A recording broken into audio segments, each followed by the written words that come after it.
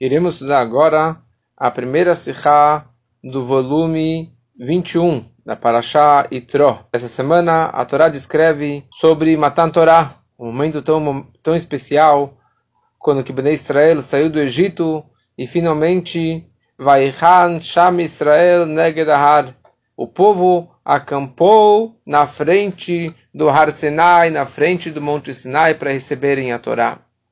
E nessa Sihá, o Rebbe vai descrever sobre essa união entre os Yehudim para receberem a Torá, em contraste à união dos egípcios quando que eles foram perseguir o povo de Israel, que ali está descrito uma linguagem Belev Echad que Ish Echad, e na nossa Parashá descreve a ideia de que Ish Echad, Belev Echad, como um só homem com um só coração.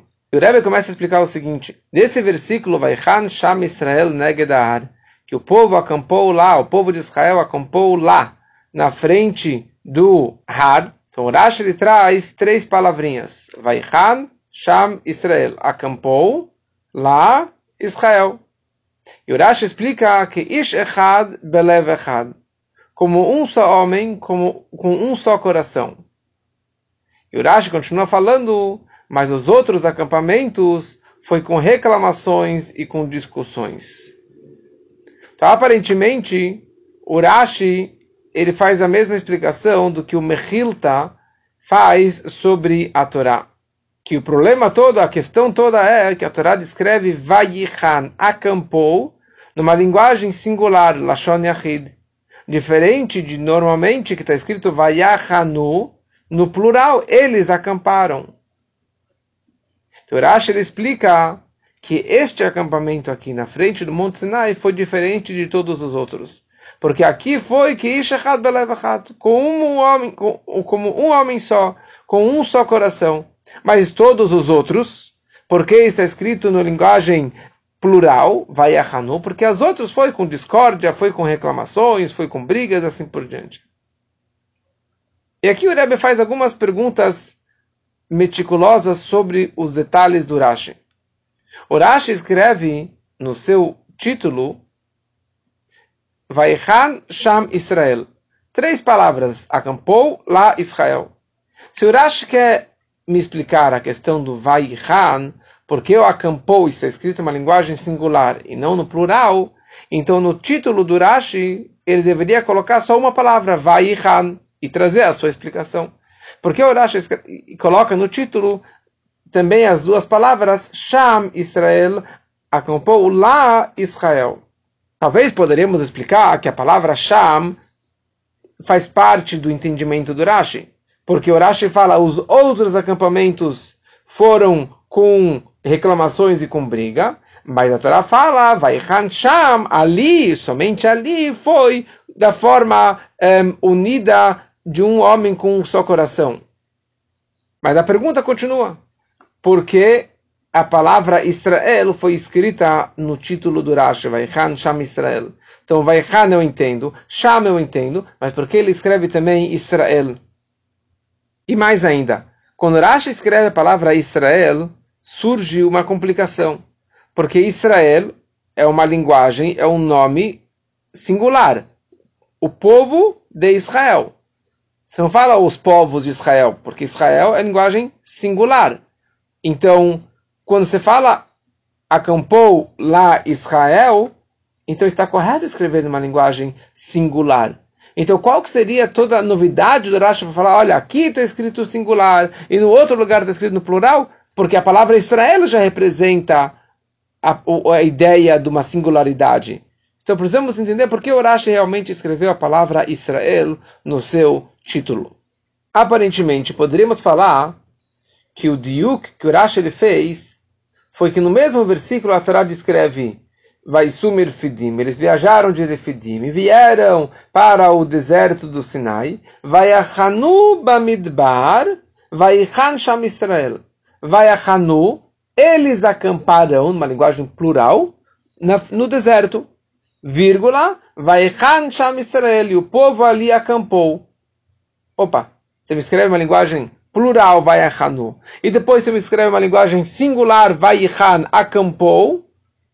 Então até aqui tem uma pergunta. porque realmente você muda de plural para singular. Mas essa mudança de singular para plural, plural para singular, acontece em vários lugares na Torá, quando a Torá está falando sobre o povo de Israel. Por exemplo, a gente lê na continuação da nossa parashá, Vayar ha'am vayanu vayamdu merachok. O povo viu, estremeceu e ficou afastado do Monte Sinai. Só que está escrito Vayar, eles viram, enxergaram. Desculpa, Vayar enxergou, uma linguagem singular. Vayanu, vayamdu, eles estremeceram e ficaram, uma linguagem plural. Ou semana passada, que a gente fala todo dia na reza, Vayar Israel etayat hagedolá, Vayiru ha'am et Hashem, Vayaminu ba'Hashem, o Moshe avdo. Vayar, o povo enxergou, uma linguagem singular. Vayiru ha'am, e eles temerão Hashem, e eles acreditarão em Moshe Rabbeinu, numa linguagem plural. Então precisamos entender essa gramática, essa questão de escrita ou de entendimento dos psukim, porque às vezes a Torá descreve uma linguagem plural e às vezes a Torá descreve uma linguagem singular. Como falamos antes, a fonte do Rashi vem do Mechilta. Só que algumas palavrinhas do Mechilta são diferentes das palavras do Rashi. E depois o Rebbe vai explicar o porquê realmente são diferentes e cada um tem uma visão um pouquinho diferente sobre essas ideias. O Rebbe traz os detalhes, as palavrinhas do Rashi e do Mechilta, da diferença dos dois. É interessante que semana passada o Rashi ele trouxe esses tipos de questionamentos de plural e singular, só que ali ele traz uma explicação totalmente diferente. Quando a Torá descreve o povo ergueu seus olhos, eles viram que Mitzrayim viaja atrás deles. Que na verdade está representando que os egípcios estavam viajando atrás deles. Mas a Torá descreve uma linguagem singular. Mitzrayim, Nosea. O Egito viaja atrás deles. Então Rashi ele fala, Belev echad keish echad. Com um só coração, como um só homem. E ali no título, o Rashi não traz a palavra Mitzrayim, Nosea Harehem. Ele não traz a palavra Mitzrayim, ou os egípcios. Ele traz somente Nosea Harehem. Diferente do nosso título aqui. Aqui no nosso título, o Rashi escreveu a palavra Israel, Vaichan Sham Israel. E ele deu uma ênfase no povo de Israel. Quando na parashá anterior ele queria explicar a questão do singular plural, ele só escreve Nosea Harehem. E ele não fala que os egípcios estão viajando atrás deles. Aparentemente, como falamos antes, por que ele não escreve a palavra Mitzrayim? Porque a palavra Mitzrayim é uma palavra no singular. É um nome no singular. Então combina perfeitamente você falar Nosea. O Egito viajou. Não está falando os egípcios. Está falando o Egito viajou atrás deles. Então Rashi omitiu a palavra Mitzrayim para enfatizar que a ideia do singular não tem a ver com a palavra Mitzrayim, e sim do contexto. Que aqui ele viajou com um coração só, como um homem só. E a grande pergunta é, por que na verdade aqui, sobre Bnei Israel, ele fala que Ish Echad Belev Echad, como um homem só, com um só coração, e ali em relação aos egípcios ele fala Belev Echad que Ish Echad, com um coração como um homem. Ele inverte a ordem. O porquê disso tudo? E aqui o Rebbe começa a explicar um pouquinho de regras gramaticais do hebraico, do singular e do plural. Quando a gente está falando sobre um público grande, Rabim, ou um povo inteiro, que é composto de muitas pessoas, então ele usa, às vezes, uma linguagem plural e, às vezes, uma linguagem singular. Então, essa questão que, às vezes, usa plural, às vezes, usa no singular, isso é quando está falando sobre uma atividade, sobre um ato, sobre um feito que eles estão fazendo. E aqui tem duas situações. Quando o público está fazendo uma peulá beofen shavev echad, estão fazendo uma atividade igual e todos juntos, então a Torá pode usar uma linguagem yachid, porque eles estão fazendo a mesma coisa, a mesma atividade. Agora, se eles estão fazendo alguma coisa que o público está fazendo, cada um de uma forma diferente, cada um do seu jeito, uma atividade diferente, então ali, na verdade, não tem nada que está unindo essas pessoas. Então, nesse caso, ele usa uma linguagem rabim, ele usa uma linguagem no plural. Então, isso é quando está falando sobre uma peulá, sobre uma atividade, um ato físico. Agora, se a Torá está falando sobre um sentimento, sobre uma emoção, sobre um pensamento, sobre uma lógica do público em geral, a ideologia, o pensamento e as emoções das pessoas, ninguém pensa igual ao outro, ninguém sente que nem o outro. Então, uma situação que a Torá está descrevendo sobre emoções, sobre sentimentos, então a Torá descreve uma linguagem no plural, porque cada um sente de uma forma diferente. Então, com isso a gente entende por que em vários psukim a Torá descreve sobre o mesmo povo uma linguagem singular e logo depois uma linguagem plural, ou plural depois um singular. Por quê? Porque depende do que está se tratando, sobre o que o pasuk está se referindo. Por exemplo, semana passada, Vayar Israel et yad gedolá, vairu ha'am et Hashem, vayaminu b'Hashem. O povo enxergou a mão forte de Hashem, e eles temeram Hashem, e eles acreditaram no plural a Moshe Rabbeinu.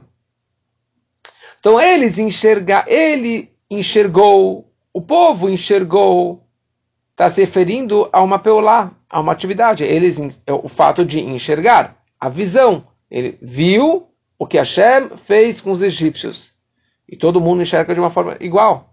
Todo mundo está enxergando aquela cena.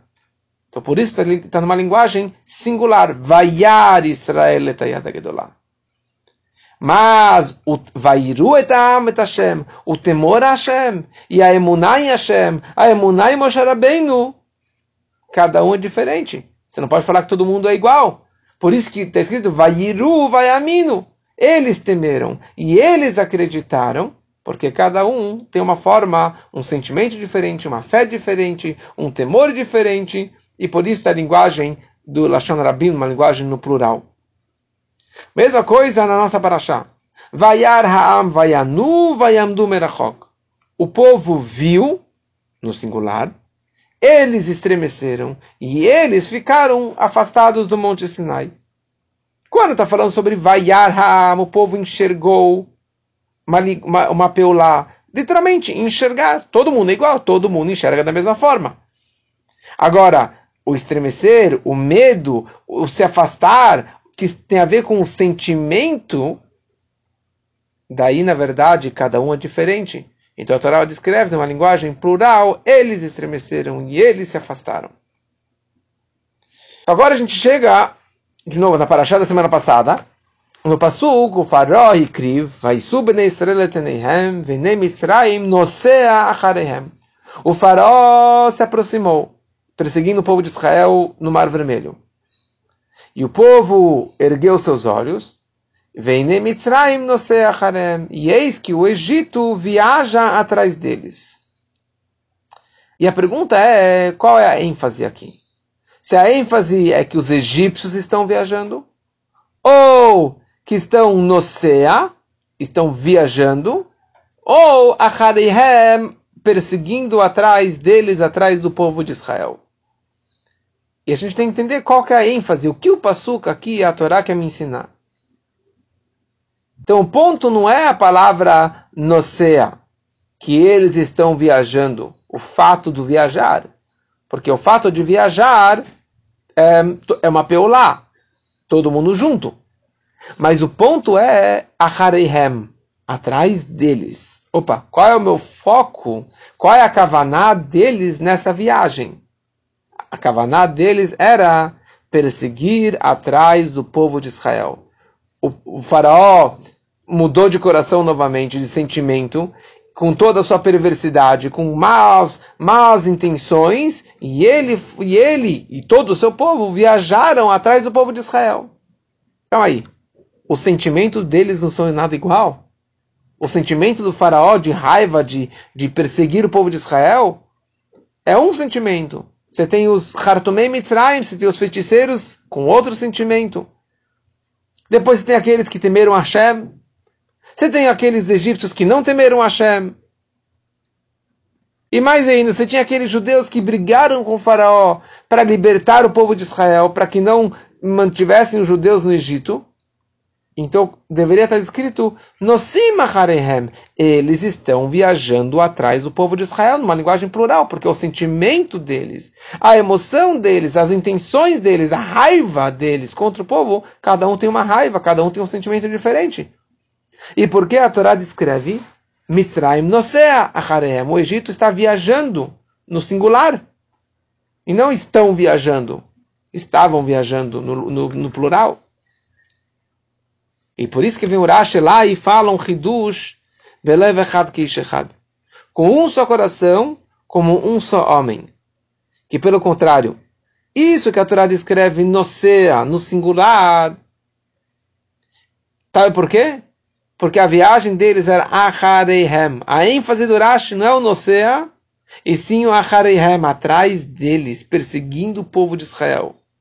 Essa perseguição atrás de Israel, não como falamos antes, que cada um tinha kavanot diferentes. Aqui a Torá quer falar, olha, saiba que Belev Echad, todos estavam com a mesma raiva, com a mesma siná, o mesmo ódio contra os judeus. E isso causou, já que eles estavam com a mesma raiva, por isso que isso causou Kish Echad. Eles primeiro estavam com um só coração, com um só sentimento de raiva, de ódio contra os judeus, e isso causou que eles se uniram como um povo só, para perseguir o povo de Israel. Como Rashi falou lá para trás, Kasher Shebemitzrim Harog, o melhor dos egípcios você tem que matar. O melhor das cobras você tem que quebrar a cabeça dela. Por quê? Porque todos são antissemitas. Todos odiavam da mesma forma o povo de Israel. Então por isso que a Torá descreve Nosea, no singular. Eles estavam viajando como ele viajou, o Egito viajou com um só coração. E isso causou que fosse só um homem atrás do povo de Israel, para acabar com o povo de Israel. E agora a gente vem para a nossa paraxá. Vaichan Sham Israel neged har. Acampou ali Israel na frente do mar, do har, da montanha. Então, sobre a ideia do Vaichan, do próprio acampamento, então deveria estar escrito Vaiachanu, como a Torá descreve no mesmo passuco, Vaiachanu Bamidbar, acampou no deserto. Como falamos antes, quando é uma atividade conjunta, que todo mundo está fazendo junto, então o povo acampou. Não tem problema nenhum de escrever numa linguagem singular, porque ele acampou, o povo acampou, todo mundo por igual. E daí a Torá descreve Vaichan Sham Israel Negedar. A Torá acrescenta que o povo acampou na frente do mar, do har, do monte. Ou seja, a Torá está te falando que o acampamento deles foi uma preparação para receber a Torá. Eles estavam na frente, ele acampou na frente do Monte Sinai para receber a Torá, se preparando para receber a Torá. E a grande pergunta surge que o Achaná Nafshit, a preparação espiritual, a vontade e o sentimento de cada pessoa para receber a Torá não se iguala, não se compara. Porque cada um se preparou de uma forma diferente. Se você enxergar Moshe Rabbeinu, Aharon, os 70 anciões e todo o povo de Israel, cada um do seu nível, até o nível mais baixo do povo de Israel, até aqueles que reclamaram e falaram, Hayesh Hashem Bekirbeinu, será que Deus está entre nós? Se Deus não existe, então como você pode falar Vaichan? Deveria estar escrito Vaichanu Negedar. Eles acamparam, cada um com um sentimento diferente, cada um com uma emoção diferente, com uma kavaná diferente para receber a Torá. Então vem o Rashi e nos explica Vaichan Sham Israel, que ali o povo acampou. E o Rashi não escreve Negedar, que a intenção do Rashi é para falar aqui Keish Echad, como um só homem, um povo só, todos unidos, todos unificados, com o mesmo sentimento. Ou seja, a ênfase não é o Negedar, não é a montanha, E sim, eles estavam unidos, Keish Echad, como um só homem. E essa união despertou e levou também que Belev Echad, que todos estivessem com o mesmo coração, com a mesma vontade para receber a Torá. Então a ênfase principal é que Ish Echad como um só homem, e isso levou que eles também tivessem o mesmo sentimento, a mesma emoção para receber a Torá. Por que então essa diferença? Porque sobre os egípcios está escrito Belev Echad que Ish Echad, e sobre o Bnei Israel está escrito que Ish Echad Belev Echad. Porque sobre os egípcios, por que eles estavam que Ish Echad? Por que eles se tornaram como um só homem, Mitzrayim, Nosea, um só povo? Isso foi uma consequência do Belev Echad. Uma consequência do sentimento deles, que eles estavam perseguindo os judeus, a raiva, o ódio deles para acabar com os judeus era o mesmo sentimento. Então, já que eles tinham o mesmo sentimento, isso causou que eles se unificassem. Ou seja, a causa era o sentimento deles, Belev Echad, e a consequência foi que eles se unificaram, Keish Echad. Mas na nossa Parashá, quando está falando sobre Bnei Israel, é totalmente o oposto. Por que eles se uniram? Por que eles se unificaram? Pelo fato que eles eram um povo judeu. Pelo fato que eles eram Yehudim, que Ish Echad. Eles se unificaram, fizeram as pazes, não tinha briga, eles estavam todos unificados. É isso que a Torá descreve. Vaichan Sham Israel, o povo ali acampou. E essa união deles causou e trouxe uma emoção igual, um sentimento igual, prestes a receber a Torá, Belev Echad. Então por isso que sobre os egípcios está escrito Belev Echad que Ish Echad, e sobre Bnei Israel está escrito que Ish Echad Belev Echad. Já o Mechilta, que falamos que o Rashi se baseia no Mechilta, mas ele descreve algumas palavras diferentes, o Mechilta ele só escreve Hushvu Kulam Lev Echad. Todos estavam com um coração. Ou seja, todos estavam com um Lev Ratzon Echad, com um coração, um desejo para receber a Torá. Ou seja, a ênfase do Mechilta é o coração deles. E por isso que o Mechilta ele descreve também a palavra Negedar, Vaichan Sham Israel Negedar, na frente do Har. Quer dizer que a intenção deles, o sentimento deles, o coração deles de Negedar perante o monte para receber a Torá, todos estavam iguais. Por isso que ele só escreve a palavra Lev Echad, e ele não escreve a ideia do Ish Echad como um só homem. Isso aqui é a diferença entre o Rashi e o Mechilta. Então com isso a gente entende a continuação do Rashi. Que o Rashi ele fala mas todos os outros acampamentos foi com reclamações e com discórdia, com discussões. Por que ele descreve esses dois lados? Porque ele quer falar que todos os outros acampamentos não tinha nem Ish Echad e nem Lev Echad. Qual é a prova disso?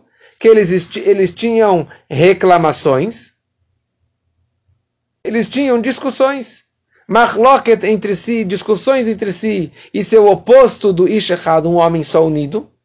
E as reclamações, que eram reclamações contra Hashem, principalmente, é o oposto do Lev Echad, é o oposto de um sentimento só, uma emoção só, para receber a Torá, para acreditar em Hashem. E aqui o Rebbe entra numa explicação mais mística da Hassidut, Miyeina Shel Torá, do vinho da Torá, que é a parte mais profunda. Desse Rashi nós podemos aprender algumas coisas interessantes da Hassidut. Porque o mundo que nós vivemos, o mundo por si só, é um Reshut Rabim, é uma propriedade pública. É uma propriedade que não existe, na verdade, uma união e uma ligação de uma pessoa com a outra. E isso, na verdade, se expressa no ser racional, no Mina Medaber, cada um em particular. Porque Hashem ele criou o homem de tal forma que en echad mehem domeh lachavero, que não existe nenhuma pessoa idêntica, com a mesma digital, com os mesmos olhos, com as mesmas densidades do crânio, não existe ninguém igual fisicamente, e en deutehem shavot, e a mente, o pensamento de cada pessoa, não existe nenhuma pessoa que pensa igual e tem a mesma mentalidade. Sendo que a personalidade não são iguais. Então as atividades de cada pessoa, a forma que ele expressa o seu sentimento, o seu intelecto, cada um faz de uma forma diferente. Cada um faz a sua forma, porque cada um tem, na verdade, a sua forma de viver. Então como pode haver Achdut dentro desse mundo? Uma união dentro desse mundo. Porque o mundo é o oposto da união. Então todo o assunto do Achdut dentro do mundo só pode estar conectado com o Gilui de Hashem Echad. Uma revelação da unicidade de Hashem dentro do mundo. Uma união de Hashem, porque a unicidade de Hashem, Hashem Echad, Shmo Echad, isso é algo que está totalmente acima do mundo. Mas quando tem essa revelação dentro do mundo, então dentro do mundo pode também haver esta união. E essa que seria a diferença entre o Rashi e o Mechilta. A revelação de Hashem dentro do mundo, de Hashem Echad dentro do mundo, existem duas formas de trazer isso na prática. Através da Torá e através do povo de Israel. Porque o mundo foi criado, Bereshit bara Elokim, Hashem ele criou o mundo para a Torá e para o povo de Israel. Então os únicos dois que conseguem trazer para baixo essa união de Hashem é o povo de Israel e a Torá. Então o Mechilta, ele foca, ele enfatiza a revelação da Torá, o Matan Torá. Uma Torá que está totalmente acima do mundo e trouxe dentro do mundo. Então a influência da Torá, dessa união, causou não somente no momento do Matan Torá, mas mesmo Erev Matan Torá, na véspera do Matan Torá, quando eles já estavam lá acampando, todos estavam com um só coração para receber a Torá. Então a Torá que causou essa união dentro deles. Mas o Rashi, Pshuto Shel Mikra, ele fala o seguinte: como que pode haver uma união antes do Matan Torá? Se a Torá ainda não foi otorgada. A Torá não foi revelada, só vai ser revelada amanhã, daqui a alguns dias. Então, como que já tinha essa união dentro deles? Então, essa união veio não pela Torá, mas a união veio pelo Bnei Israel próprio, pelo Yechida Shebenefesh, o Pinteleid, o pontinho judaico, a essência da alma da Neshama, que está além da consciência, acima de Tam Vedat, e ali, na verdade, todos são iguais. Pelo Nekudat Yadut, pelo pontinho judaico, que ali, na verdade, tem a essência de Hashem, esse ponto judaico, o ponto da Neshama, paira dentro do coração. E isso, na verdade, começou a brilhar dentro do Bnei Israel quando eles saíram do Egito. E isso que causou dentro deles Keish Echad. Já que eles revelaram essa Neshama, essa união da Neshama, então isso causou dentro deles também Keish Echad, como um só homem. Então essa união entre eles, Keish Echad, isso também acabou influenciando que o desejo deles, as ambições deles, a vontade de se conectar para receber a Torá, também foi Belev Echad, também na prática foi com um só coração. Então essa que seria a diferença entre o Mechilta e o Rashi. O Mechilta enfatiza a revelação, a união que vem através da Torá, e o Rashi enfatiza a união que vem através da alma do Nekudat Yadut. E aqui o Rebbe fala uma coisa super interessante. Baseado no que ele fala no Tanya, que traz no Kohelet, que Hashem ele fez um lado, o oposto do outro. E o Alter Rebbe explica no Tanya que tem o Nefesh Elokit de um lado e tem o Nefesh Abamid do outro lado. Tudo que tem do lado da Kedushá tem do lado da Klipá. Tudo que tem no lado do Bnei Israel também tem do outro lado dos outros povos. E por isso, da mesma forma que Bnei Israel tinha essa união máxima, assim também os egípcios era possível de haver essa união máxima entre eles. Uma união que era baseada no coração Belev Echad e que gerou o Keish Echad, uma união das pessoas. Qual a diferença dos dois? Se os dois pode haver uma união, qual a diferença entre os dois? Porque o não-judeu não é possível que haja uma verdadeira união entre eles por si só, mitzad atzmo, keish echad. A única forma de haver uma união entre eles é quando eles têm o mesmo propósito. por exemplo, o ódio, a raiva contra o Bnei Israel. Então todos estão com a mesma kavaná de odiar o povo de Israel, de perseguir o povo de Israel, belev echad, e isso causa a união externa, keish echad, entre eles. Já para Bnei Israel é diferente. O Nekudat Yadut, o ponto judaico, a essência da Neshama, é a verdadeira existência do povo de Israel. Metziut Amitit do povo de Israel é a Neshama dele. E isso acaba se expressando como Ish Echad. É isso que é a essência deles, que é Ish Echad. Por si só, eles têm essa união. E isso depois se expressa também que é Belev Echad.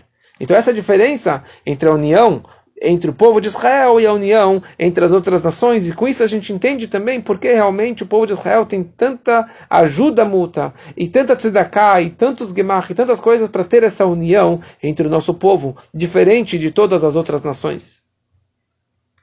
Só que o quê?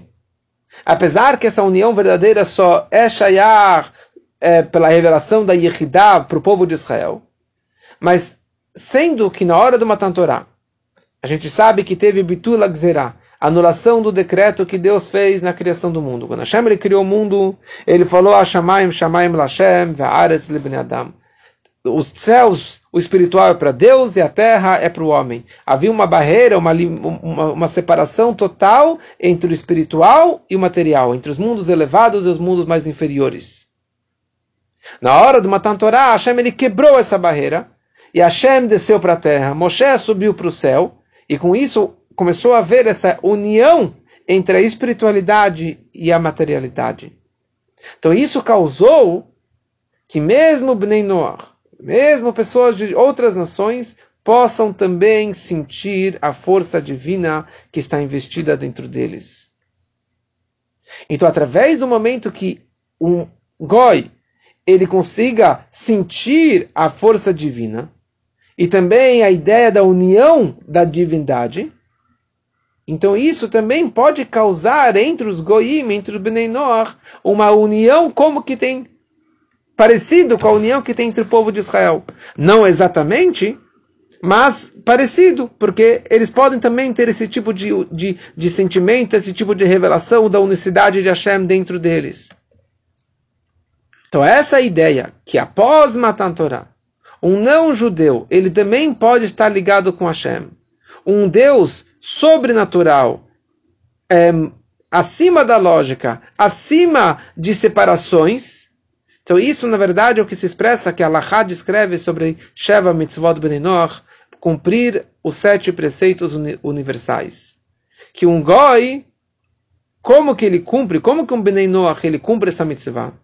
Assim o Rambam ele descreve claramente, o Maimonides descreve sobre isso, o Rebbe falou sobre isso inúmeras vezes.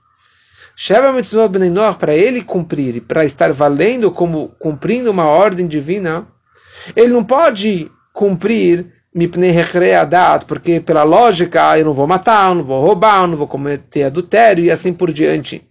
Mas sim, através de Moshe Rabbeinu, que Hashem ordenou na Torá e falou para Moshe Rabbeinu que os Bnei Noach eles têm que cumprir essas mitzvot. Ou seja, a base não é pela lógica deles, mas para eles se unificarem com Hashem, tem que ser porque Hashem ordenou dentro da Torá. Então, sendo que cada pessoa tem que falar que o mundo foi criado para mim. Que para mim o mundo foi criado, toda a ocultação do mundo, todas as criaturas do mundo foram criadas para mim, para que eu faça desse mundo um Reshut Yachid, uma propriedade privada, particular, para a unicidade, para a privacidade de Hashem dentro desse mundo. Então por isso cada pessoa tem que se esforçar ao máximo, não somente difundir Torá e judaísmo entre os judeus, mas cada pessoa tem a obrigação de influenciar os Bnei Noach, os Goim, que eles também cumpram o Sheva Mitzvot Bnei Noach, o Sheva Mitzvot deles, e que eles façam isso de uma forma, porque assim Hashem ordenou dentro da Torá, e com isso concluímos essa Sihá maravilhosa.